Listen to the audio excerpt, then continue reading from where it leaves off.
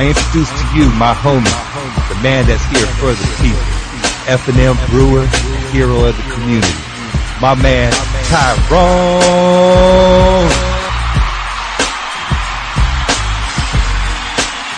Thank you for joining me here today. I want to appreciate everyone coming here to the podcast. I'm here for you. I'm here for the community. I'm here for the little ones that sit here playing Magic on F&M. I am your F&M hero. I am the community hero. Thank you. And come to me. Come join me here at MTG Brainstorm.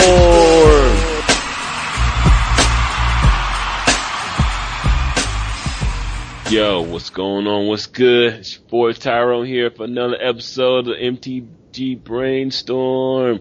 What's going on, folks? Episode number 43. That's right, number 43. Glad to be back. Glad to have y'all here. But I have to say, this episode is going to be the smooth episode. That's right. I got the other smooth voice brother here in the MTG community, my boy Marcel. What's up, homie? What's up, Tyrone? How you doing? Glad to be on this cast, one of the smoothest casts out there. That's right, man. I'm telling you, man. I've been wanting to get you on the podcast forever because my homie Scotty Matt, you know, he jumps on every once in a while when he's can, sometimes when he's driving to work, whatever, you know. But it's nice to have somebody else on in the community to come on the cast and, you know, and basically come on and talk because, you know, I consider my cast to be more of a, you know, laid back, not stick to a hard script, basically just table talk, man, you know, just like getting a group of people sit down and talking. And once again, I want to thank you for coming on today, man.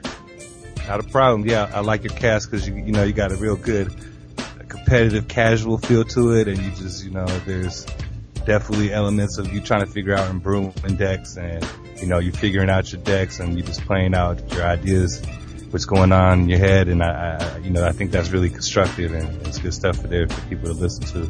Yeah, man. So, yeah. It's. I just try to get people not to, you know, everybody gets on the internet. They look and see what's playing good for that week, but 9 times out of 10, most people don't have those cards. Because, you know, most people, you see, like, they got this, you know, it's like, wow, I can't believe he has that. 9 times out of 10, most people on there don't even have those cards. The cards are borrowed from somebody else. And, you know what I'm saying? Because you hear them talk about it all the time. Like, yeah, I didn't have this card, so I had to go to this vendor, and somebody said, hey, here, take my cards. So I have a certain amount of cards. So I just want people to know is that you don't have to have those cards to be able to make a good, decent type of deck. Especially F&M wise. If you're competitive, yes, you're going to need something competitive. But what do you think about that? I mean, I'm a big fan. I grew up on casual Magic. When I actually first played Magic, I really didn't know how to play Magic correctly, and even it took me to get on Moto to actually learn the rules right. Right. So I've always been a casual player, and I remember when I first, you know, started playing Moto. That's really like when Magic was. I got you know, a foot in the ass about how Magic is supposed to be and how it's supposed to be played, and I was, you know, angry at the people that had shock lands and people that were playing these Solar Flare. I was playing at the rapid pick of time. So those decks would be and Angel Fire decks. They were just like, you know, and Mortivore. They were just really. I was tilting hard, and it was like, you know, I felt bad that I didn't have these cards. So, you know, I tried to play more of the casual formats, and I had a lot of fun. I made some great decks back then that even now that I look back and I try to, you know, encompass some of the fun that I had with those decks, and really try to. I use those as inspiration. Even though now that when I look back at those decks are really kind of not that great. But, you know, at the time I had a lot of fun, and I think really that's what Magic's about. It's like, you know, if you're going to be competitive, yeah, it's going to be not as fun. You're going to do a lot more grinding, but you can have a lot of fun just playing dirtily decks in essence, you know. I mean, you don't have to be on the top tier 1 only, you know. Shout out to Heavy Meta. But, yeah. I think, yeah, it's all about having fun with Magic. That's what it should be about. Exactly, because I think if you lose that fun, then that's what, pretty much it really is like, okay, I'm done. You know, I mean, I had that feeling a few months ago. I was like, I was going else, but really it was Diablo's fault. It really wasn't. I was stuck on Diablo really hard because I just finally got my computer back up to be able to play it. But, yeah, man, it's just, you know, the way I look at it is, I feel like, you know, it's like my obligation, you know, to get my voice out there and get these thoughts in people's heads, and especially when it comes to the young ones, I mean, cause without them, this game will not go on. And I know I don't make a profit from it. I know, I'm not getting paid by Wizards or anything. Anybody affiliated with anybody. I have no host, whatever. All things on the site, I pay for myself. I do everything myself. I just believe, cause what Magic has done for me, back in the day, growing up, I ain't gonna lie, when I was growing up younger, I was having, trouble staying concentrated with reading words, doing things, keep myself, entertained, whatever. Magic brought that calmness to us, because we had a Magic club in my high school, and when I joined that, I went from a D student to a B student, because I was always reading cards. I was always, because back in the day, I don't know if you remember, they used to have like those Magic magazines. Yeah, they used to come out. Quest, yeah, those lists. Yeah, I used to read those all the time. So it does something to me. But now I do believe the game has totally changed. I think Magic is more of a loan shark now, especially with all this stuff coming up. Because actually I was listening to Kevin Melville today, and they were talking about how these shops are guiding these prices and stuff on on things. And to me, that really hurts the younger players, because they think that they're gonna need it. They go, oh, I need this, so I need to play that, and it's not true. It's not true at all. Yeah, I think that's that kind of practice is just bad business. I'm on Brainstorm Brewery. If you guys don't know, your listeners don't know, that's a financial podcast. So I'm not necessarily the financial guy. I know a little bit about financials, but my other co-hosts are they're traders and whatnot. And so they deal with a lot of scumbag stories and bad local game stores and manipulation of prices. And there's a lot of that goes on in Magic. And the problem is that this is a commodity game. You got mythic rares that are going for $20. You got, a guy got killed over his collection, $100,000 collection in Florida because. What? You didn't hear about that? No, tell me about that. Oh yeah, there's some guy in Florida. I guess he was, I forgot his name, but he was playing and he met these two brothers through, I guess, his local game store, and they developed a friendship. Went to his house and they found out, he had a pretty sizable collection with some Power 9 and whatnot, beta. So somehow they killed him and then buried his body up in Maryland, I believe. I can't recall. What the? What? Yeah. You got to be okay, folks. All right, straight up. If you need cards that bad, you need to quit playing the damn game, son. I mean, for real, that is some straight idiotic stuff, man. That's terrible. That is terrible. Damn Magic cards. It's not that deep, for real. Well, I mean, you got to take into consideration it's because it's the thing about it. If anybody had anything that's worth $100,000, have it be drugs, have it be TV, have it be gold, have it be anything that's worth that amount of money, it's cardboard. Gotta be careful. It's cardboard, but people will pay the money. They obviously sold a bunch of the cards, so there's an intrinsic value to these cards that people are going to relate to. So it may not just because they love the game so much that they wanted to kill the guy. If that was the reason, it's really beyond. But I think it was because of the value of his collection. Yeah. And it's just there's predators out here. So it's kind of really messed up that they went about, developing this trust, obviously, and then come about to kill him to take his cards. You couldn't just take his cards and not kill the guy. There's not some way. I mean, not that I'm for it, but it's just this really deplorable human behavior, and it's just exactly. Sick. I understand that, totally. Yes, it's wrong either way it goes is wrong, but really, I guess people kill for less. I heard, stories people killing some, you know how it is, back in the area, back in the slums, I'm from Oakland, and people get shot over shit. Over $1. Yeah, shooting craps, paying for 25 cents. I guess that's my dollar. No, your dice loaded. You really gonna argue me about $1? Pick up the dollar, walk away, and shoot me in the back. I mean, stuff like that is just crazy, man. It's scary, and you just can't put anything past anybody. That's really what it boils down to. You can't go about not trusting everybody and being just a skeptic, but at the same time, you always got to leave yourself an out. It's like being a defensive driver. With anybody, you got to be able to have an out to get away. So if anything bad does go on, you got your means that you're not going to be hurt as bad as it could be if you're just caught in the wind. And I did not know about that, man. I mean, that shit like that just fires me up. It makes me worry. And basically, this is what we're talking about, making these cars so dang expensive, man. I mean, really. I know this kid probably cut grass, did his chores, you know, make good grades in school, all kind of stuff to earn money to make this day. And you won't be a punk and do that to that young child, man. I mean, and I say young child because hell, I'm about to be 33 myself, and hearing that, I don't care the kids. If he's 16, I still consider him being a child. You know, because I have kids that are that age. They're not really mine and my stepsons, but still, they're my children. And hearing stories like that, I'll be, whoo, boy, I don't care how old you are. If you do something like that, you had a nerve doing that, you deserve to be beat like a man. Okay, that's all I gotta say anyway about that. But yeah, that right there. So you're talking about what happened at the in Atlanta? With yeah, kids? yeah.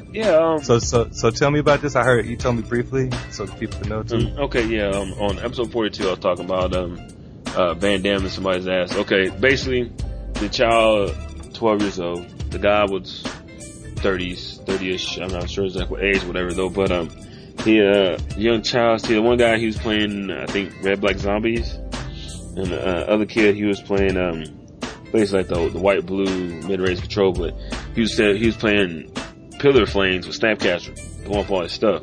So basically wasting them. You know what I'm saying? You know, you play Gravecaller, okay, get rid of that. Play Gravecaller, get rid of that. You know, okay.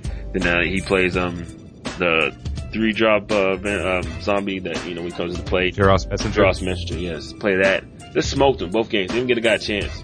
Then he comes swing over top with Geist. You know, just like, right? You know, whatever. You know what I'm saying? That's something he saw on Star City Games. Some list he got off that, you know. And one is something like same thing with the other kid. Somebody helped build his deck. So he got mad, flipped the tables, ripped up his Geist. Right? Yeah.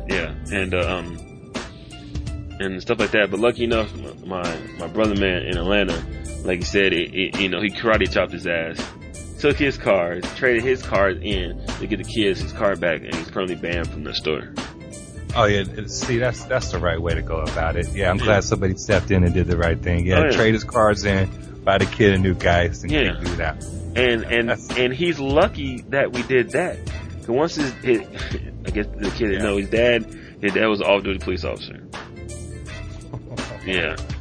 So you know he could have went totally a whole different way for this guy, but he ended up getting banned. Ended up getting banned up out of there. Now, you know, got a lot of other guys up there took little homeboy underneath his wing because he's not. Let's say he's more. I think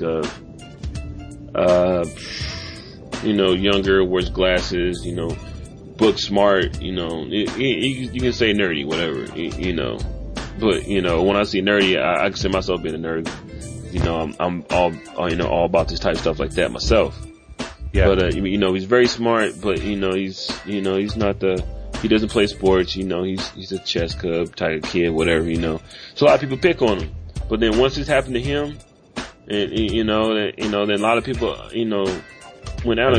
Yeah, cause, I mean, it's bad when you get bullied by a 30-year-old person. I wish man, I wish I was there. Cause I would have punked him so hard, dude.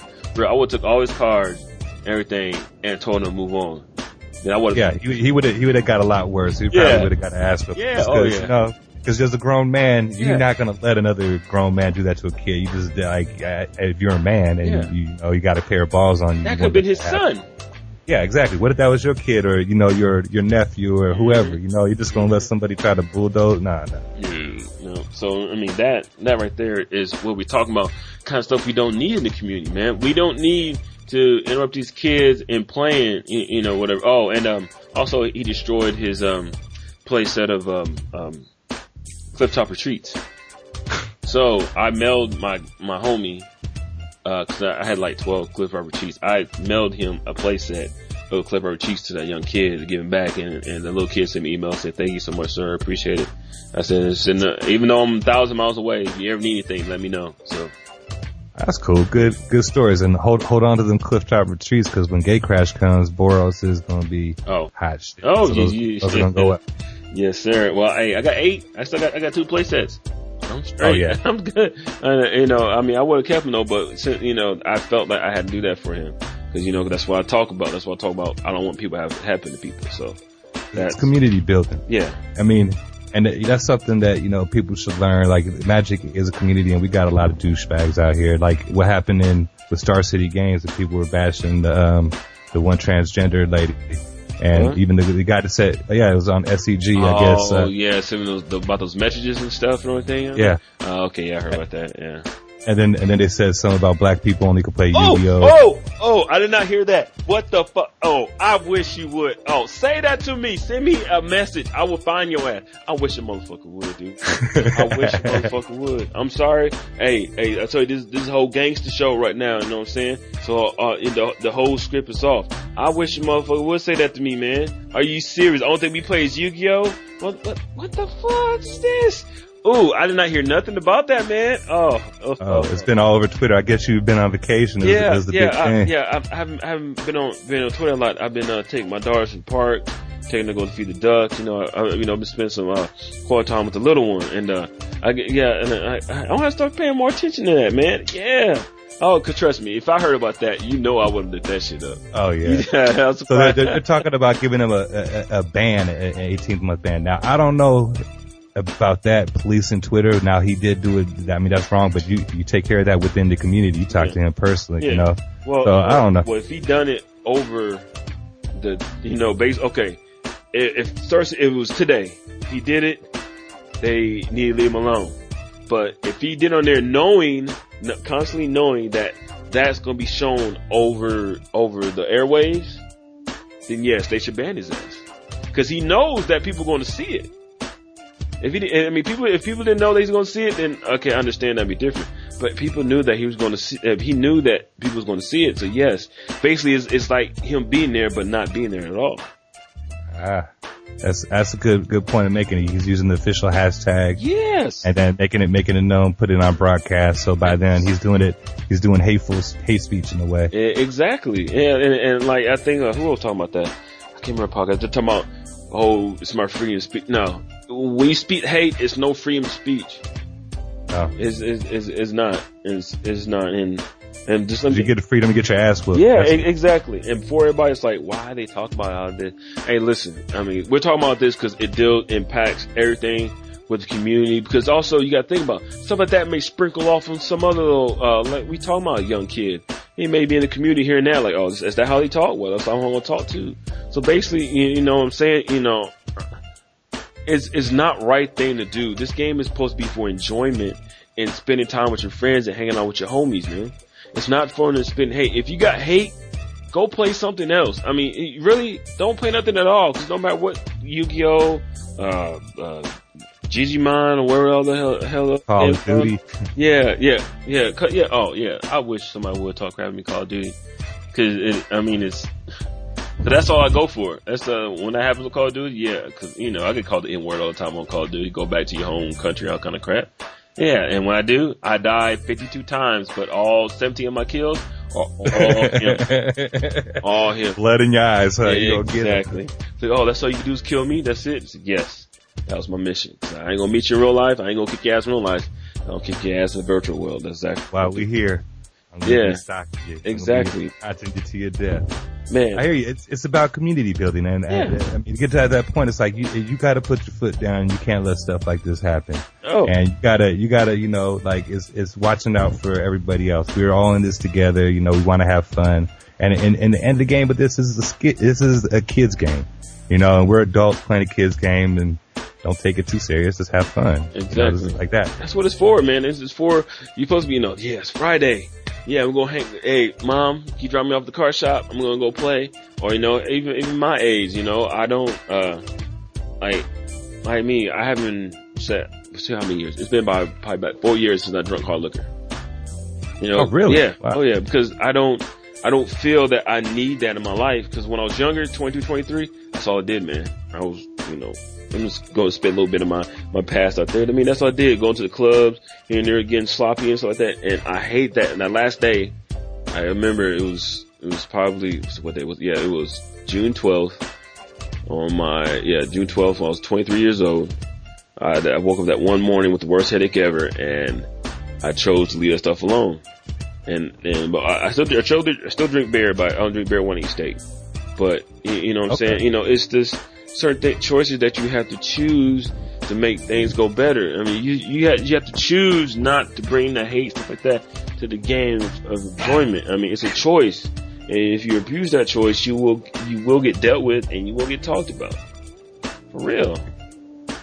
I mean, it's not cool. It's just like when people used to send me emails and stuff on, you know, MTG Cast and stuff. Wow, this is the worst podcast on the network.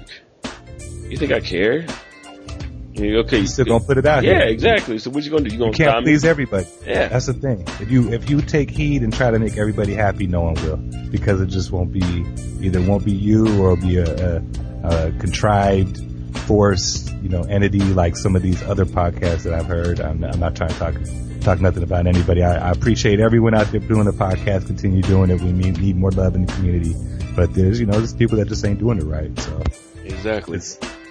Don't get bad, you know. I mean, everybody's got their own flavor, and I like the MTG Brainstorm. Yeah. Oh yeah, and I love diversity, and I love listening to your podcast too, Brainstorm Brewery, because I want to know about this, because I remember back in the day you talk about Critical Behemoths. Back in the day before it got big, it was like, it said, yeah, this might be like a $5, $6, maybe $10 card, whatever. But back in the day, it was like $1.50. You know what I'm saying? Yeah. So my card shop had like 7. I went and bought all of those, and I still have them now. $18 a piece. I would sell them now. Yeah, that's a nice profit right there. Yeah. Oh yeah. I've been having people who at my car shop been wanting them, you know, but I wanted to get my list together of cards I want first before, because basically I just need to sell a couple of them so I give me a couple of Geist back, you know. So yeah, I would do that because it's hot right now. Because like I had mine on Moto, I had my play set, and I sold them plus a couple extras that I had, just because usually there's that hype, you know. It just won this tournament right now, so it's hot right now. It's out there, and it's starting to taper off. Like it hit a $15 on Moto, and then it started to down. Now it's like around 12, 13. So it's starting to show the slow decline, and unless it wins another tournament, it might dip back down below $10 for you. So I mean, I would say try to get them out now while they're hot. Yeah, I got them on eBay right now. So. Oh, okay. Yeah, they're out there, 'cause that's the only way I know how to sell cards. That's the easiest way of doing it. But I can't let the wife know she doesn't like me playing this game. But that's another story here and there. But let's see here. What else is going on in the community, man? You tell me. Actually, no. On that part, we'll wait towards we get towards the end of the cast there. But all right. We've been talking about people playing certain type of decks, playing for this, for that. What type of decks do you see in the scene future that may be getting better, or what type of decks that people are not playing that are pretty good? You mean? I'm not talking like the whole decks of like certain different combinations, because that's certain things that I see out there that can be good, but a lot of people ain't playing it. But I'll go ahead and let you go first. I'll go ahead and talk about what deck I'm talking about. Well, all right, right now I think definitely Nizet. It's not being played in hardcore in the tournament scene, and that creature is pretty insane. You talking about the dragon, 6 dragon? Yeah, the 6 dragon, the one where 5/5 and love never that does damage. Love that dude, man. That dude. He's insane. Yes. It's just bad in the current meta because there's so much Thragtusk and Dangerous Serenity, and it's just like it goes over the top. They could just go over the top on him, and I've been trying to make him work in the deck. It's just not really. He works in mine. He works. He did work. He's the reason why I won most of my games. So I pulled him out, played that, and when I draw the cards, that's when I draw all my Supreme Verdicts, like back to back, boom.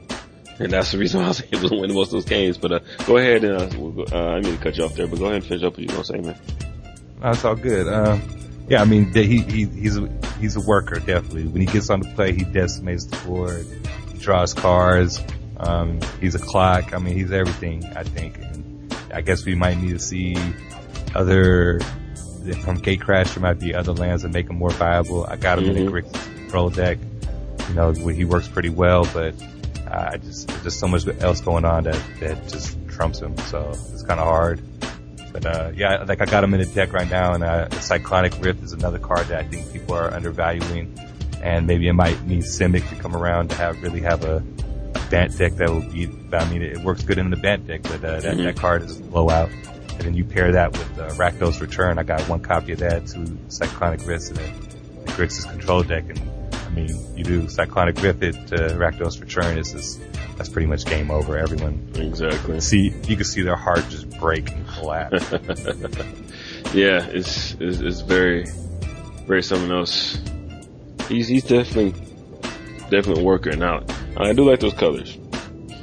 The colors do really, really mean a lot there. But one deck that based on mechanic that I see that it only misses maybe sprinkle a couple pieces on top of it, that I really believe that would be really, really good, is Detaining. Most of the inaction injunctions, but the only part really sucks about them is most of the detainers, they're like ones, one of this, one power, one this, toughness. So I mean, basically, it's holding. There's the Azurius and Justicar. Then you got the Arrestor. Then you got the Sky Knights and all kind of stuff like that. Whatever. I really believe that there's a twerk in there somewhere that basically where you can hold them off. Because really, I think if you play like a blue-white type version of that, play 4 Snapcasters and start playing Cloud Shifts. Snapping back the cloud shift, stuff like that, whatever, especially the Justicar, man. I mean, you going boom, in a turn, hit the play a Snapcaster, hit that cloud shift again on the Justicar, hit him back, keep them locked down. I mean, that's all the ways I can, something that I can see that in the future can be good, but no one's really touching on it, so it's kind of hard, think about, all right, what is it missing? What can I put in here? What kind of removal can I throw in here? I mean, basically, type of removal is just basically just like Supreme Verdicts, but you really don't want to get rid of your own guys. Yeah, because, I mean, like a Detain deck is definitely more aggro, tempo style. You definitely want to keep them on their feet. Like, I could see Geese of Saint Traps is perfect in a Detain deck. Exactly. That's like what you want to do. Open up the field, and he gets through safe every time. So, the only problem is Detain is very creature centric. Yeah. So if they're playing a control deck of any type or creatureless deck, like a lot of your deck is exactly, and that's the part where it hurts. That's where it goes. So, but basically, I look at it building a deck. I look at it as like a shooter. You got your main weapons, but sometimes you may need to throw out that pistol real quick. So basically that's why when I build a sideboard, that's what I try to do. I was like, okay, if I'm playing against the main control, I'm swapping all this in. If I'm playing against, if my meta is heavy zombies, I'm bringing in all this removal. I mean, really, it only takes one card, and that's Rest in Peace. You take out your Snapcasters, you throw throw some other ones in there. See what's some other good creatures that you can place. Augur Bolus and stuff like that. In place Snapcasters and basically, take out the zombies with the Rest in Pieces. You get rid of them that way and attacks. I mean, stuff like that. I mean, you have to look at, but so many different ways. You could do that, yeah. Angel Ballers, you could do Restoration Angel, kind of like the blue-white flash decks a little bit, but then hear it with a Detain element. I could definitely see that working. Go a little more creature light, and then use a pike as well, and then figure out some other ways. The pike is the shit now, man. Before, a lot of people are like, the pike, but go ahead. Yeah, I mean, I was the same way. I was like, the pike. I never thought that was that great, but now playing with it is actually pretty badass. Yeah, it's card really good. I had my Restoration Angel up to a 12, man. Yeah, it's nice. That pike does work. I mean, it does work, but then they started bringing out this. I even had somebody pull a fog on me, man. I was like, what? I gave him a high five like no other. You played a fog. Hell yeah, that's what I'm talking about. It's like, well, you're not upset? Why would I be upset? This kind of stuff I want to see. I want to see people. I've been thinking about playing flogs in the green and white deck myself.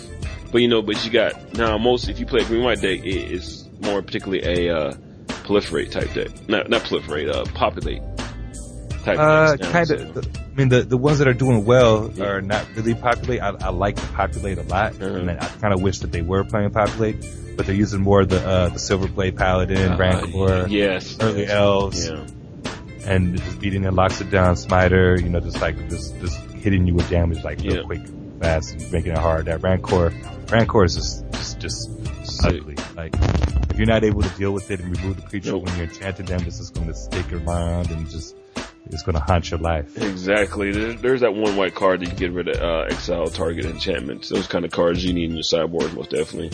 Especially if you're also playing green, just go ahead and play naturalize, cause that's another thing too. Everyone, y'all need to look out for artifacts, man. I mean, artifacts are going to be a really big deal. A lot of people are starting to, sneak in with them because no one's expecting you to play any type of naturalizer, any type of big move on artifacts. So, I mean, to me, that's what I would say to watch out for. Because I play against a lot of people playing different type of artifacts out there on the field, especially the lanterns. And, also, I think it's a 5-drop. You get, add 3 colors of 1 color to your deck, whatever type stuff. So, Gilded Lotus? Yeah, Gilded Lotus, yeah. Stuff like that. So, I mean, stuff that you gotta watch out for, because he laid that down, and next turn with like a bolus, I just had a scoop, and I could do about that. Stuff like Game over. Yeah, exactly.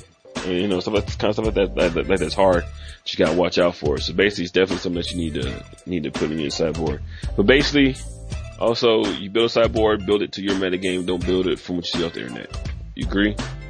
I agree. I mean, it's definitely something I'm working on. I don't play FNM. I only got Moto because I can't keep 2 collections, and I don't really have like a good game store local that I'm able to hit consistently. And Friday, I'm usually working. Yeah, so Friday night. Just what you gotta do. See, me, I have a game store around the corner, but if I didn't, I'll be playing Moto most of myself. It is pretty nice. But let me ask you some questions about Moto, because I'm still kind of skeptical on there. Is there like a Friday Night Magic thing on Moto?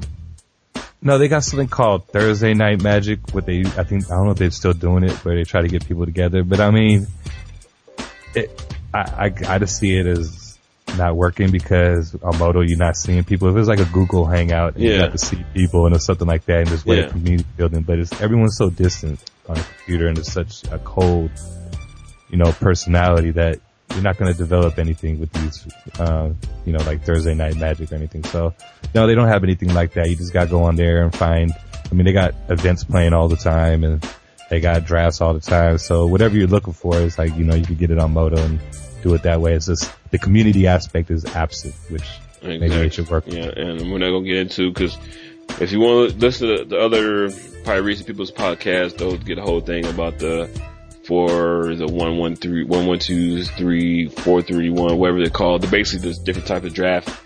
I'm not gonna get into that because drafting is it's fun, but to me it's a waste of money. But it depends. Yeah, you're right. Yeah, right. But it's just on me, because I really say, because mostly it's because I'm an okay drafter, but mostly I like using MDOs for its play testing, because I play both. But now I got on the cockatrice, and it's free, so I don't have to worry about wasting, money buying cars and stuff on there. But normally in the winter time is usually when I do pick up, Magic Online. It's because usually, but right now it's November, going on close to December. And it's like 71 degrees outside. So I live in Texas, northeast Texas, so. That's beautiful. Yeah, we just had some good weather. I live in California, and we just had our last bit of good weather. It was nights like 65, 70. Yeah, so originally I'm from Indianapolis, so right now I'm used to the snow. I ain't gonna lie, I miss my snow so much. But here you just go outside, and I really hadn't been on Moto because the weather's been so great. But if I got like snowed in and stuff like that, whatever, then normally I play Moto. So I see. That makes sense. All right, let's get into, cause I really, want to talk about these spoilers, but, still not quite yet there, folks. Right now, I just want to give me, see here, give me 3 cards that you like in Standard. I like Armada Worm a lot, even though it's not doing as well as it could be. It's just that worm, that's the one that kicked my ass. Okay, but go ahead. Yes. I think, it's just brutal. And I think that card, it's undervalued, but I don't think it's going to make a big impact because of Thragtusk and because of Angel of Serenity. It just kind of goes over the top. It fits in there, but not as well. So, I like that card a lot. Let's see. As much as people are poo-pooing, I like Vraska. Even though it's not a super strong card, but I like She's nice. the ability. I really want to make those that ultimate work out and somehow kill someone with those tokens. So, dude, I'm gonna build the deck. It works. It really works, because if you play let's say, let's use a card, but just saying this, you played a bug type list, right? With her, then you get the one that gives target creature unblockable. She doesn't give creatures unblockable. No. It's basically, it's like it's a 1-drop card. It's kind of like teleport. Target creature gets +1 to turn and is unblockable this turn. It's basically, I'm just saying that a blue unblockable spell. I can't remember the name of it. Yeah, something like that. The distortion strike. Yeah, just like poop, game over, something like that. So yeah, that would be nice. But go ahead and finish up. Yeah, just something that's standard that can make them work. I'll figure. I mean, make her work. Excuse me. So just something. And let's see. I really like Azorius Charm. This is like not a big splashy card, and this is something that I really didn't like at first when I saw it. Is that the white? I wouldn't say, the white blue one. And I don't know if this is like the biggest card in standard. This is definitely one that I just like because it's out there, but it's powerful for what happens in the archetypes that you're in. Like it takes a creature off the board and puts it on top of their deck, which is slowing them down a turn and then taking their next draw. So it just really gummies up, it makes it so that you get to those extra turns and then you can just control the game and end it with like a Sphinx's Revelation, which is just an insane card. But, yeah, so I mean, if I would say the best card in standard is probably Sphinx Revelation and Strike Test, hands down. But I mean, besides those cards, there's other powerful cards, but I like interesting, not necessarily the most powerful. Yeah, I totally agree with you with that Azorius Charm. Because the best part that I seen that it played was third turn. Third turn Serenity. Next, basically they already played it. They attack with it. You Azorius Charm it, goes back on top of the library. You get your stuff back. Then at the end of the turn, then the guy uses the Azorius Charm to pop to draw a card. Basically, would end up with being a verdict, and end up, he end up swinging in, hit him down to 1. He plays his guy. He plays verdict. Whatever. Then after that, the guy would just draw lands after that. That was it. So basically, like I said, it slows him down. You may get that time. Make it that time to go in, but stuff like that. But I totally agree with you, Azorius Charm, because I really do like that card too. And what about you? Which ones you think are your top 3 or cards you like in standard? There's so many. But the first one that I want to talk about, to me, is Counterflux. I hear a lot of people talking about it. It's blue, red. It's like, they say that it's hard to pull those colors, but I believe that if you balance your colors right, then you'll be able to you'll be able to pull it off. I mean, like, normally when I played it, I always had 2 blue, 2 red, and all those times that I needed it the most, that's when I wish I would have had it in there. But that's kind of the thing is too, you play the card that you feel that you like, man. That's the whole point about playing this game. There's nothing wrong with getting suggestions, but if you really feel that this card works really good where you're playing, you should play it. And that's what I'm doing. I'm playing Counterflux because mostly it's a lot of mirror matches, man. I mean, a lot of people like playing Syncopates. They like seeing me tap out. They're like, I have people, I'll be like, when I play my Counterflux, so I play the creature, blah, blah, blah, I'm like, bam, Counterflux. Alright, Syncopate. Oh, wait a minute. Darn it, I can't block. I mean, that's the best part about it. That extra little red in that card really what brings it to the table. And I just love to look at people's faces and like, I can't counter that. Supreme Verdict. Damn, I can't counter that neither. You know what I'm saying? Stuff like that really seems really good in my book there. So, and let's see here. Where is that other card at here? Right now, what's up? What makes you play that instead of Dissipate is because you want to be able to counter their counters without it being risk being countered. Yes, mostly it's just in the mirror matches, not mirror matches, but in control base type deck. If you're playing against another control, it's basically that's what you guys are doing. You guys are countering each other left and right. And it's gonna be that one time, like that one time I was telling you about those angels. That one time that if she was playing blue, she would counter that. I've been jacked up. You know what I mean? So I mean, it's certain instance that you want to play it. Now I say this is more, like I said, Counterflux is not a main decker. She's a sideboard card. I'll say she because she's a she in front of the card. But I said it's more of a sideboard card. You want to play Dissipate. I mean, that's a card you do want to play. It's 9 times out of 10 you want to get those cards out of that graveyard. But if you're playing where that the other person's playing many different type of negates, what's it called, spells, stuff like that, then this is when you want to play that card. I can see that. You could definitely win a counter war and just get like just blow it over. Get your card and stuff. Because also I was reading that like if there's like a lot of different cards on the stack, different things on the stack too. You can basically counter all the cards on the stack. That's why I think that's what they said. But mostly, what I was really told is that really this overload part is most good for like cycling. A lot of people, I really don't know what the whole point of overload is really yet. The overload's good for mostly modern, probably. Yeah. It allows you to take out all cards on the stack that are the opponents. So similar to say like the Mind Break Trap. Yeah. But Mind Break Trap is free, so I don't know if people are. Well, the problem is with Storm, you got infinite copies. So in a way, you can play this against a Storm deck and end their day, and they just ruin everything, and they'll be pretty much sad for the rest of their life.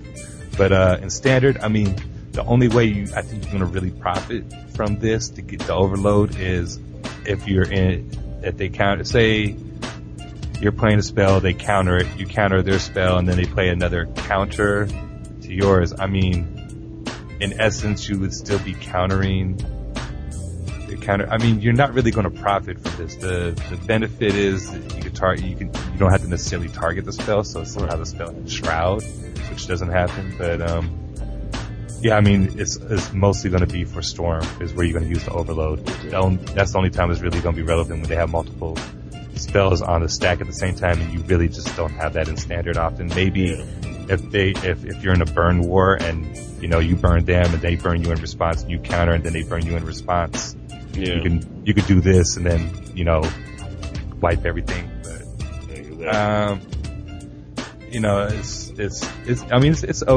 it's an okay card. I don't think it's great. Yeah. But it's definitely, I think there's room for it to do something. And I mean, on Moto you can buy them for 5 cents right now. Yeah. And I'm actually gonna buy about 20 of them, spend $1 or $2 just to hold on to them, because I think there's some potential for this card to go somewhere. Yeah, I think next set. Yeah, next set I think they may do something there that may be kind of funky, but I'm not totally sure. But and you got a for sure counter here too. It's not a counter that can be countered. So like if there's a spell that they can't get out, and you want to make sure they can't get that spell out, you put this on there. Yep. You don't have to worry about them having a counter war to beat you. Nope. Your spell is going to resolve. Your spell is going to take out that nasty Rakdos Return that's going to take all your cards out of your hand, or that Sphinx's Revelation that they really need to win the game. And love that card. So yeah, this card is cool. It's just value.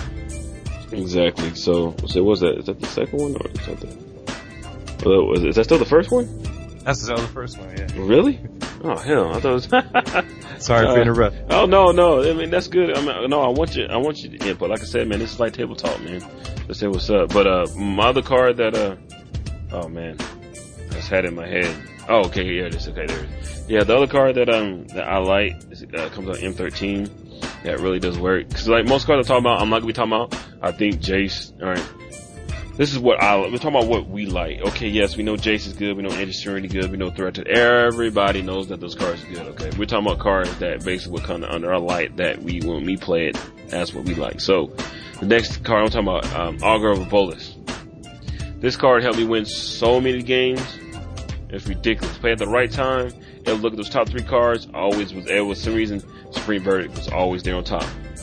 So it's like boom, okay. And the best part about this card is when you do it, you have to reveal it, so they know what you got. So like, damn, if I play these angels, he's gonna verdict it anyway. You know what I'm saying? They gotta play around it. Yes. So that, because he slows you down. Plus, also he's a 1/3 blocker too. Also, I had to give a big shout out to my boy Evilbeard on Twitter. He's the one that basically also, so I had the cards, but I really didn't think about it. But he really, when I was building this deck, he's like, "What about Argo Bolts?" Cause I was like, "Hell yeah!" Because he's 1/3, and most like, especially when attacks, Great Cards attack, just stood in there strong. You know what I'm saying? So he's my number 2 pick. I love that card to death. He's definitely one of the greats.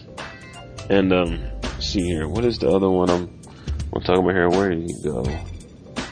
Oh crud, he's still in here. Oh, and we talked about him earlier. I guess I had to put it here, but the Nizit.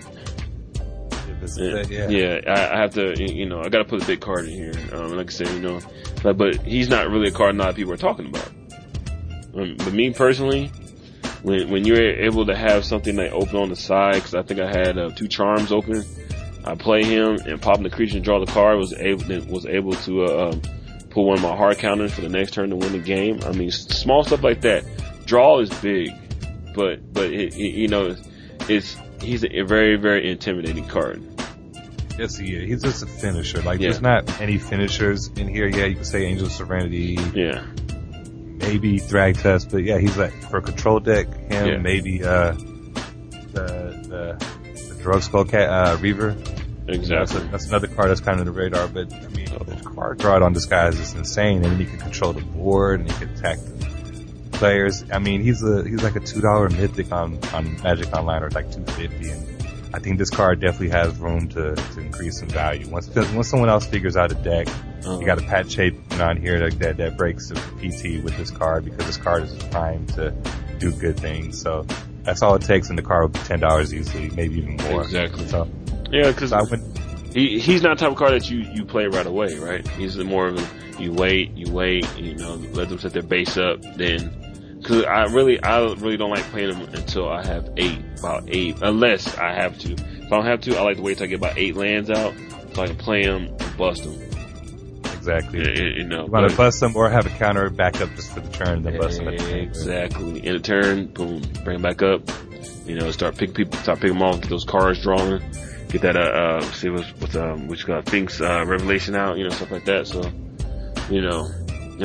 drawing's big, man. Drawing's really, really big. So basically, that's our top 3. I think that's enough. I think it's, getting, towards the end of the show here, but before we go, my homeboy Marcel was telling me, it's like, yeah, man, have you, checked out the spoilers yet? I was like, what are you talking about spoilers? What, on this? It's like, no, spoilers for Gatecrash. And I looked at them, I'm like, oh, shit, you got these logos already? Like, yeah, some of these cards in here are simply ridiculous. Since, Marcel, he's the one that, brought it to my attention, I think it's an air right to have him, go down the line here, and, we'll start off with the Planeswalker. Go ahead and bust them down, man, and we'll just talk about each one here real quick, and we should be done after that, man. Alright, so this is a Planeswalker Dami Rade. Excuse me, I'm not the best pronouncing it. Neither am I, so that's why I had you go first. So it's one colorless, green-red. So it's a 3 mana for a Planeswalker with 3 loyalty counters. It's +1 is look at the top card of your library. If it's a creature card, you may reveal it and put it into your hand. It's -2. Loyalty is target creature you control fights another target creature. And then -7 is you get an emblem with creatures you control have double strike, trample, hexproof, and haste. 3. Oh my god, 3, dude. Real 3. I didn't look at the mana cost before. 3. Oh my god. Oh man, this card is gonna be seriously. This card, I love it. I'm getting a playset of it, and I love it that it's red green too, because that card falls right in when Huntmaster fails. Yes, sir. Yeah, I'm not as big of a fan of the card as you are. I do think it's nice. I don't think it's as powerful or as harder to fit into, say, the top decks. Yeah. But it definitely in the FNM decks, you can make this card sit. Oh yeah, most definitely. Because the reason I like it is because of the also look at the creature, but the fight abilities, because other type of cards in green, you basically, because I feel like there's that one card, the one that everybody used green that everybody used to play against what's his name, Delver and stuff, because when he flips he taps, he does 2 damage to target creature with flying. What is that card's name? We know what I'm talking about though, right? Yeah, so basically, that whole fight basis, type decks, I feel that card can take you there. But let's go ahead and go to the second one. Yeah, my thing, I just want to speak on this card. Okay, the +1 ability, I mean, even if your deck is all creatures, you're still like at 50% drawing a card. Mm-hmm. The fight ability is good, but you're losing 2 out of your 3 counters, so when it comes off, you're only able to fight 1, and then maybe... So it makes him kind of vulnerable, and he doesn't have a way to protect himself, which, a lot of planeswalkers you have. But you do have green-red. Green-red could have explosive turn 1, turn 2, mm-hmm. and if anything from last round, they got big creatures, so the fight ability may be more relevant. I don't know, there's room for it. And the emblem, I mean, if you get that emblem, your creatures are you're winning the game. Exactly. But I think the main of why I'm so excited of it is because I don't know if you play Duels of Planeswalkers or anything like that on Xbox or anything. I got on the iPad. Okay, yeah, basically same thing. It's just some of those decks that I see on there, especially like the green blues of that decks like that. It's like decks I want to play, and when I see this creature, that's why I think of Duels of Planeswalker type base deck building with this. Playing humongous things, playing the red, blowing out the creatures, whatever, then coming down the line with a Hell Rider or something like that, whatever. Got the goblins out here and there, got somebody, you got your naturalizers to blow this up here, or you just got your other spells, giant growths and stuff like that, whatever, I feel like that's like, okay, I'll blow you guy up with this, or just pure flame this guy, get out of here, and swing with my little 1/1. Oh, on top of that one, boom, giant growth, swing for 4, boom, stuff like that. So that's why I get excited when I see this deck. See this card. So that's fair. Okay, it's a card to be excited about. I can say that regardless. It may not be the most powerful planeswalker, but it's still a pretty cool planeswalker. Yeah, exactly. Please let not Jade Spaghetti be white-red. But anyway, go ahead to the next one. Go ahead to the next one. Alright, so this is Aurelia? Yeah. Aurelia the War Leader. Sorry. So it's 2 colorless, 2 red, and 2 white for a 3/4 legendary creature angel. Okay, so it doesn't pass the battle test. It got haste, it's got vigilance, and flying. Pretty bad. What else does it have? It can't be just that. So when Aurelia, the war leader, attacks for the first time each turn, untap all creatures you control. After this phase, there's an additional combat phase. What are you? Oh man, what are you serious? Can you get attacked twice? Yeah, this card is insane. I could imagine this in, like, say, a Naya deck. Yes. With a Silverblade Paladin and a rank 4 on your creatures, and you could just do this. Alright. Oh man, I didn't, that's why that's why I'm kind of glad I was like, okay, I was going to read the cards, but no, I'm not going to read them. I was going to look at the pictures. They look pretty cool. I'm not going to read them because I want the audience to get my full reaction when I hear these cards. Yes. Oh, untap all man. Yeah. I mean, really, just think about it. Just like you said, if you're playing the green, white, red, band, type, just say that turn you played a model worm, whatever, something like that, whatever. You know what I'm saying? They're all, tapped, whatever, then she comes in, that's game, she's a finisher. She's like a game over. Yes, game over. Yeah, imagine you curve in, you got Thragtusk at 5, and you curve into this. Yes. Okay, you tackle your Thragtusk. Oh, I'll block your Thragtusk, but now your beast token, the next will have an attack phase, same turn. Exactly. Man, this card is ridiculous. Really, even the other, let's see here. I don't have my finder with me here, but the other red-white one I think that one costs 7. The one from, from Avacyn Restored. Yeah, Restored, yeah. The Bruna, I believe. Or? Yes, she's 7, and her abilities is nowhere near as badass as it. Don't get me wrong. She blocks down damage. You only take half the damage that you take.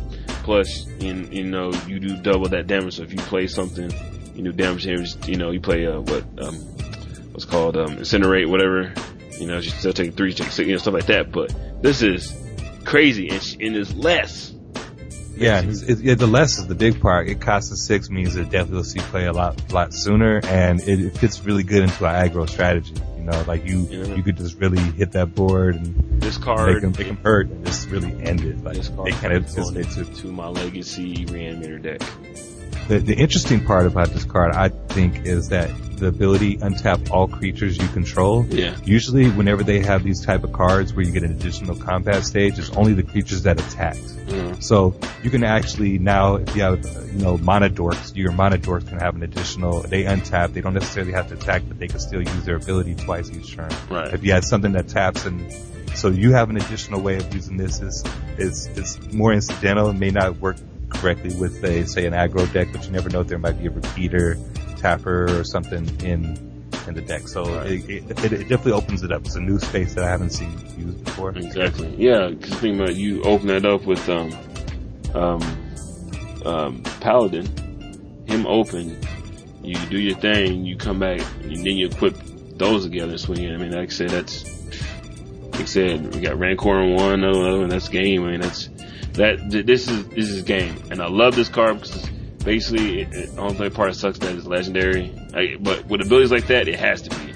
It cannot be it as a regular card. It's not to be crazy though, but still, I mean, it seems like they don't want us to have the Titan type abilities anymore. I'm glad. I'm sorry. You said you liked the white Titan. I thought Titans were cool, but I hate it. Only because I like playing Solar Flare, but I can play it in extended. So I mean, it's not like it's gone. At my shop, we play extended and stuff though, but it's just the type of abilities I like. But I mean, this works for me though. I mean, I like it kind of better because I don't have to worry about any other extra turns. Pretty much this card is done, and once it's down, you're done. Game over. Just go ahead and scoop. Basically, it's like playing the 7-drop Planeswalker. The one that is cycled out. I'm sucking names. Karn, yeah. Playing the Karn. Not have the 10, that's time they're gonna scoop because you start just getting rid of all the crap. So that is freaking amazing. Alright, let's, we can talk about this card all day. But, let's go down, go ahead to the next card. This next card is called Hellkite Trident. Hellkite Trident. Yeah. It's 4 colorless, 2 red, 6. For a 6/5 creature is a dragon. It's got flying and trample. That's okay. Now this other ability, wish I had haste, is when Hellkite Trident deals combat damage to a player, gain control of all artifacts that player controls. Wow. I mean, it would have been good in the last set. Yes. And then, swords. Then also has another additional text that's, kind of cool, is at the beginning of your upkeep, if you control 20 or more artifacts, you win the game. Huh? Which, it's cool. I guess it's a bonus. It's not really going to be used much, but, I mean, it's an okay card. I definitely think it's casual fare. I don't think there's enough artifacts where this is going to be relevant. Well, I really think that they probably thought that the little charms, whatever that you connect the card to, this card gets red, it gets this. I guess they thought that was going to, be a big hit with everybody. Oh, okay, we got swords, so we can equip these, and who's going to win? No one's like, forget it, that just slows us down. So, that's another thing I'm thinking of. Unless I don't know if they're going to be bringing back any swords of Gatecrash, but they're not going to touch swords ever again, I think.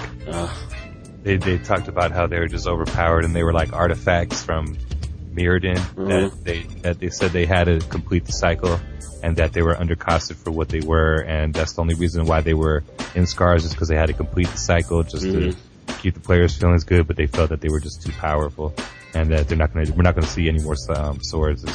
It's pretty much done for the swords, so get them while you can because they'll constantly do nothing but go up at this point. Yep, got mine. It ain't going nowhere. Yeah, that one's alright.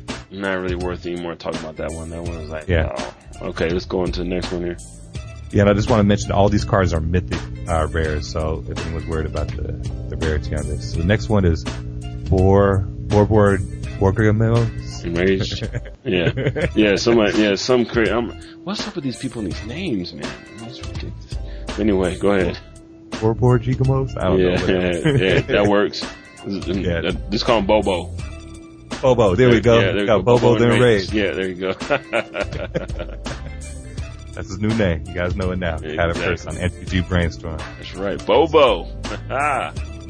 So this guy's 4 colorless, 2 red, and 2 green for a 7/6 legendary Cyclops. That's pretty expensive. Yeah, pretty. Now he's got trample. Now, whenever Bobo deals damage to a combat damage to a player, reveal the top 3 cards of your library and put all land cards revealed this way into your hand and the rest into your graveyard. And then you may discard a land card, and Bobo deals 3 damage to target player or creature. 8. I know. For 8, it's like you kind of want to reanimate him. Yeah, he's definitely a reanimator. So I can see him in a Cradle of Behemoth type, reanimate type stuff. But he, like I say, he doesn't come down on you hard. Really, it's only when he does damage to you. Oh yeah, only when he does damage, and then you get 3 cards and if they're all lands, you might be able to do 9 points damage. Yeah, it seems like a lot of work. It doesn't seem like it's going to get there at all. No, but casual. I can't see him. I really, if you're gonna play him, you have to play a haste type deck. You have to get that Fever Gorvic card, the 3-drop. You're gonna have to get cards like that out on the field to make Akim even worth it. That's the only way I can see it. Mostly like the Hellkite Dragon, all that kind of stuff. Yeah, and Bobo here. That's the only way I can see him being any good. They have to have haste on him, or I feel he's more. This cat's pay more of a commander. Yeah, probably definitely commander. Yeah. He comes down kind of sick in commander, and if you're able to build up, that many lands. Yeah. You could do a lot of damage with that. So somehow, if you're able to have 4 lands in hand, 4 lands, you're able to do something nasty. Or if you had a bunch of lands that you're able to draw a lot and then pull in. It just seems like you got to take a lot of work. And then being green red is not the colors for that kind of combo style deck. Yeah, so exactly. It just seems kind of not working. Yeah, see with him, he's definitely a reanimator card because basically most of the cards in my reanimator deck, my legacy deck, most of the creatures aren't my color base. But the way I got them out, I got Entombed, stuff like that, and able to get them out quickly. So basically that's what you have to do with him. Either commander or a legacy modern type reanimator to get him out quick. But you gotta have that haste because if you don't, boom. But if you do get him out, it is game. I will say that. You swing on him and you do 7 to him, then you say you got 3 cards in your hand, so that's 10, 13, 16 amount of damage right there. That's pretty much like I said, a game ender. By that time you do get him out, that's all it takes, maybe down to 6 life, whatever. Okay, discard these 2 lands, game over. So true. That's a dream situation. So I say, I'll go pass the guy. Oh no. But too bad, Bobo. You had the opportunity to you got a really cool name, but you're not gonna make it. No, you're not. Not in standard or really pushing anywhere else, anything besides reanimator. But all right. Yeah, it's good. Let's go on to the next one. So this one's called Enter the Infinite. This costs 8 colorless mana and 4 blue. So 12 casting spell. I have definitely not a standard type card. I don't know what you bring that. I'm sure there's some type of monstrosity you got out there in Legacy that you can use to get this card out. So. Well, yeah, what the card does is a sorcery. You draw cards equal to the number of cards in your library, and then put a card from your hand on top of your library. You have no maximum card hand size until your next turn. So basically, you draw your whole library, you put 1 card back on there, so you're not going to deck yourself next turn, and you got to use all the cards in your hand that turn, and you can do whatever you want, until your next turn. So you can do it on your opponent's turn. So yeah, like you're saying, you don't see what you can do with this. I do think Omniscience, the 10 casting cost enchantment, where you may cast any card without paying its casting cost. You know about that one from M13? Yes. Yeah, I think this could only work in that deck. Yeah, this card. Like I said, we're not going to spin after this. We just call that it because, like I said, there ain't really much. And right now, we just trying to stay on the whole standard base of it, but. There's all. Well, actually think you could do them in standard. Really? And all honesty, because it's so Reanimator's so over the top and so mid-rangey that if you're able, I played a Missian's deck actually, and I made it work, and you're able to get those spells and you ramp up to 10 mana. It's not too hard to control the deck. And once you drop that, you hit this, and basically you won the game. If you drop this after you drop Omniscience, you should win the game based off of what's in your deck, and you should have enough different combos, and then you can play basically every spell in your deck for free that turn. So I think there's maybe an opportunity. It's probably going to be an F&M deck, but I'm pretty sure I can make this card work in standard. You never know. Like I said, if you see it, brother, man, then I don't, like I said, I'm not really much on the other, I do a little bit legacy. I am trying to dib on the modern now because basically, I have all my, I have like what, 1, 2, 3, 4, 5, 6, 7, about another 12 boxes full of cards. So basically, Meridian Siege on? Pretty much I have, but pretty much good enough cards to build something decent, then touch on little cards later on. But yeah, with stuff like that, really that's why I'm kind of glad that you're on here, because you see, this is what I'm talking about, table talk, man, because I really wouldn't know nothing about like this, because it's like, hey, it's like this is what I see, this is what you can do with it. Oh, okay, I see it, you know what I'm saying? So that's good jazz right there, man. Right on. Yeah, I'll figure something when I get the deck together. I'll shoot you a playlist and let you work on it and let you see it. But it definitely will be tuned enough that it'll win something. I see. I mean, at 12 mana, I was looking at this like this card's impossible to play correctly. But I think there's an opportunity for it, and I think it would be really cool for me to be able to cast this card and watch the other people on the other side just cringe in their seat. Exactly, man. Yeah, before we go here, man, I wanted to get your insight, inside information on this. But I feel right now, even going to extended or just stopping at modern, whatever. Modern is basically, to me, I consider modern legacy because basically it's type of thing. But we're right now. Let's go with standard. All right, just straight standard, nothing else. Nothing else. Pass on there. I still believe that there is still some combinations, some ideas, some little twerks that's out there on deck that can be built. Because another thing, I look at it this way: a lot of people, they're not.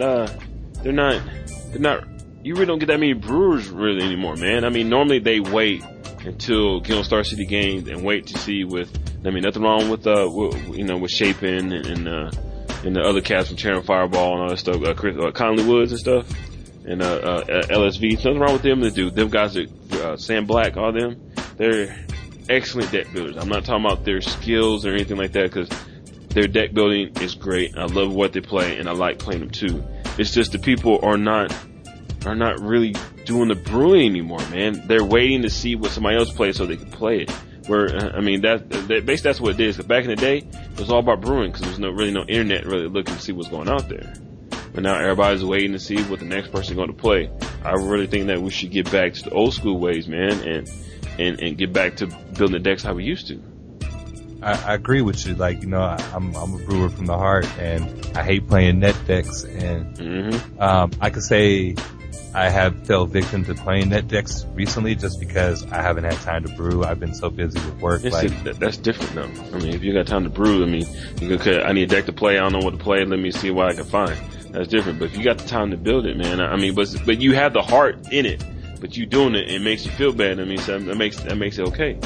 It does. It hurts me. I keep hearing the cards calling to me. I got my collection. They're saying, Marcel, play with me. So I got my busy season with work has pretty much ended, and I'm gonna be having a lot more time. So I'll be spending a lot more time brewing and thinking of cards. I actually got a streaming I'm gonna do. Probably get you on sometime. Yes, most definitely. It's called Brewski Bistro. Yes. Man, all your stuff deals with food, man. I mean, in a way. Yeah, brewery, trying to drink some beer to get some drink. Then you got bistro. Now you maybe want some salami sandwiches, man. You know what I'm saying? That's the whole point. Shit, I might actually do a barbecue on there, real time, and you can see the barbecue in action. If you barbecue, I'll barbecue right outside on my place too. Sounds good to me. I had to make it happen. I had the barbecue cam outside. Sounds good, man. But go ahead, please. Yeah, so, go ahead. Yeah, so I'm gonna get that started up more brewing. But yeah, I think people need to get back to brewing. I think it's the cards is people are just not being creative. They see these cards and they just want to follow the crowd. And yeah. Sure, Thragtusk kind of does limit what's out there, but you can work around Thragtusk. Yeah. Just kind of limit stuff, and there's these decks, but there's decks that are coming out. You got aggro that's been doing well recently, even in the face of Thragtusk. Yeah. And you got these, green, white still. There's powerful decks, but for less powerful, if you knock down your expectation level down a little bit, and you're not like, okay, I'm going to try to grind out this PTQ and beyond this old hype, and you go have fun, you can create these cool decks with these cards that aren't being used as much and have a lot more fun with it and do your brewing. And I think through that, it may create your creative juices and you'll find a deck that is competitive. But if you don't put your expectation too high and say, I gotta make nothing but competitive brews, yeah, and you start to play around a little bit, I think that's where people need to get back to, is starting having fun with brewing and quit making it a job. I mean, it's great to have other people play your decks and being known for, I'm the deck brewer that came up with this deck that's now being used. But, sometimes this is good to have fun with your decks and get back to the spirit of what it is. Exactly. And I think Magic, one of the moves that they did with Magic Online is they used to post every deck that did well, in their daily events, and now they're only doing one per day. And the purpose of that is just to make it so that people are doing more brewing, and they got less information. I don't know necessarily how I feel 100% if I'm against this, but I think it's good that it's making people, in a way, forcing people to get out there and really play with your cards and just, come with your own creation. Mm-hmm. Exactly, because like we were talking about the, creative card to use. Just saying, how the other podcasts talk about this, but I feel the same way they do. But Instant Backlash, using that on the Thragtusk, okay, Thragtusk, no counter, and you take 5. You know what I'm saying? It's like, man, that's kind of cards that, you need to look at. I mean, like, it's a 4-mana cost. So I need everybody's on the whole thing. I think, Man League spoiled everybody. My spellcast needs to be 2. No more than 2. Wish it was 1. I mean, come on now. I mean, really? When have you, what's up? I mean, in a way, but then, and it's not, cause everything's going like Dissipate now. 3 is the new 2. Yeah, exactly. Exactly. But I mean, it's a card that when I played it Friday, nobody was expecting it was playing Thragtusk. Like, okay, I'm down to 8 here. Okay, I'm about to keep 5. He was counting his fingers like 5. Here, it hits me here, and then I need to just, like, okay, Thragtusk. That's a Backlash. All right, now you're down to 2. All right, in a turn, Incinerate. Damn. Game over. Yeah, exactly. 8. Yeah, Man. I mean, because you get a lot more out of your card here, and there's so many big cards that people are dropping. Yeah. I mean, even outside of Reanimator's still doing Angel Serenity. It's on an Angel Serenity. The metagame's slow, man. I mean, when you look at Star City games, you see. So like, look, they got like 12 lands out. I'm like, what the hell? I mean, the game is not fast like it used to be anymore. I mean, the game is really, really, to me, as I see, really has slowed down a little bit. I mean, people are drawing their lands. People playing 25, so lands in their deck. They're starting to play. It's starting to slow down a little bit, unless you start getting played against those red deck win type decks, whatever. But normally out of 10, if they're not really playing zombies or anything fast, it's pretty much slow. I've been getting like turn go. Usually about turn 4 or turn 5, that's when everything starts kicking off. Yeah. That's what I see. So a 4-drop Essence Scatter like that, extra backlash like that will work. So the only problem is you gotta keep open that 4 mana, but if you're able to do stuff with that mana on your opponent's turn and not telegraph that you actually have that spell in hand, it's a good trump for Thragtusk. I think so. You gotta be patient.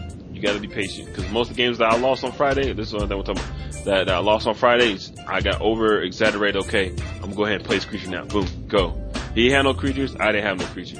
And I had plenty enough stuff to get rid of stuff, but I got greedy, and I played, and when he dropped a murder worm on me. Then he proliferated it. Then it was pretty much game over after that. If I would have waited, I would have scattered him and hit him for 5. Then I would have won the game. But let's see, if you play the control base decks where things, play slow, play off them, don't play off your hand. I mean, if you're able to, you got 6 men out, you're able to play like an Agra Bolus or something like that, whatever. They get in between, but I mean, you gotta balance out your time, know what your player is playing. Cause me, when I play, like if I gotta buy, I'm walking around the tables. You know, there's nothing wrong. You can look and see what people are playing. I mean, you got to, you got to scout out, see what you're gonna play with. See, because you kind of, you know who wins. You kind of know who you're gonna play. You got to scout out, see what's gonna play. Then now, don't be the scumbag. That's okay. So you hear the person that you're playing, you know, at FNM, you're gonna play. Then you run to your sideboard and throw those cards in your deck real quick. Say, oh, I'm just changing my sideboard, and don't be that type of punk. I'm not saying do anything like that. I'm saying, you know what to prepare for. So, you know, if you do lose the game, you know exactly what you're waiting for. You know, something like that. I mean, like I said, if it was illegal or not right to walk around the tables, then you shouldn't do it. I mean, that's what I do. I mean, but it's within the rules, and it's not like you skirting the rules. This has been part of Magic ever since it is. It's the benefit of you finishing your games quicker, and in essence, you playing aggro decks.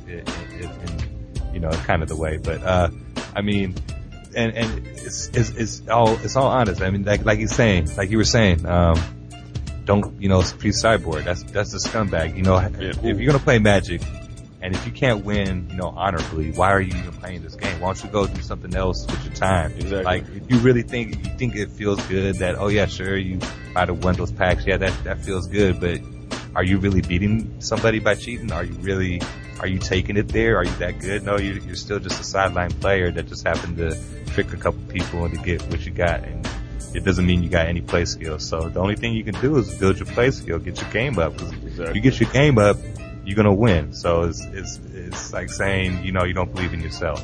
Exactly. All right, let me help you out here, folks. I'm gonna tell you the best way to think about if you're thinking about doing the best thing to think about when you do that. Just think of me Van Damme in your ass. Think about that. You seen all the Van Damme movies. You see his little kick he does. Yeah, just think about it. So you touch that sideboard and just get wow, wow. Yeah, Van Damme. Yeah, think of that. Yeah, because because that's exactly what's going to happen to you, man. It's not fair. You sit there trying to be slick and you know, all giddy with it and stuff. Then a young cat comes by and checks out and see what you're doing. I mean, that's not cool, man. Really, it's not cool at all. Yeah, and one thing I don't like is people are pre-releases that, you know, work with their friends and then trade the cards that they don't need, so they got the perfect pre-release deck. It's just like, you know. Really? Oh, yeah. Don't give me. Oh my God. You could tell. Yeah. You could tell they got. Yeah. That's whatever. I mean, it sucks that they win. I wish there was a way that you could beat the people that cheat and really give it to them. But yeah, I mean, they got the odds stacked against them. Exactly. Yeah, I feel you on that, man. But that's pretty much it here, folks. One thing we talked about enough scumbags and talk about some of the pre-releases and stuff and everything. But once again, Mr. Marcel, sir, I want to thank you for coming here and jumping on the podcast, man. We're gonna have to, if you got time like this doing it again, man, I'll have to get you on here a little bit more often, because I think we got Scotty Mac on like 4 or 5 times. So yeah, we need to get you caught up. And Mr. Chris Lansdale, if you're listening, you need to get on the podcast. Kevin Mel, you need to get on the podcast. And really, this may sound crazy, but one homie that I've really been wanting to get on here, and you know, just cause his Canadian funk side, I always want to get him to talk to stuff with Mr. Jay Boosh, man. I mean, that's my homie right there, man. The way he be talking to folks, like, get the fuck out of here. That's for sure. I mean, he's a trip, man. I enjoy every time he talks, man. I see him get a little smile on my face, man. So, but definitely want to get my homie Jay Boosh on here and stuff and everything. So, but that's pretty much it, man. Give out the shout outs, man. You know how it is. Give out don't matter how much shout out you got, man. Give them all out, man. Give them to your peoples. Give a big shout out to your homies on your cast. Yeah, big shout out to Ryan, Corbin, and Jason. Brainstorm Brewery. Catch us on MTG Cast. We also have brainstormbrewery.com. It's a great podcast. Have a lot of fun with that. Great guys. Check it out if you haven't heard this one.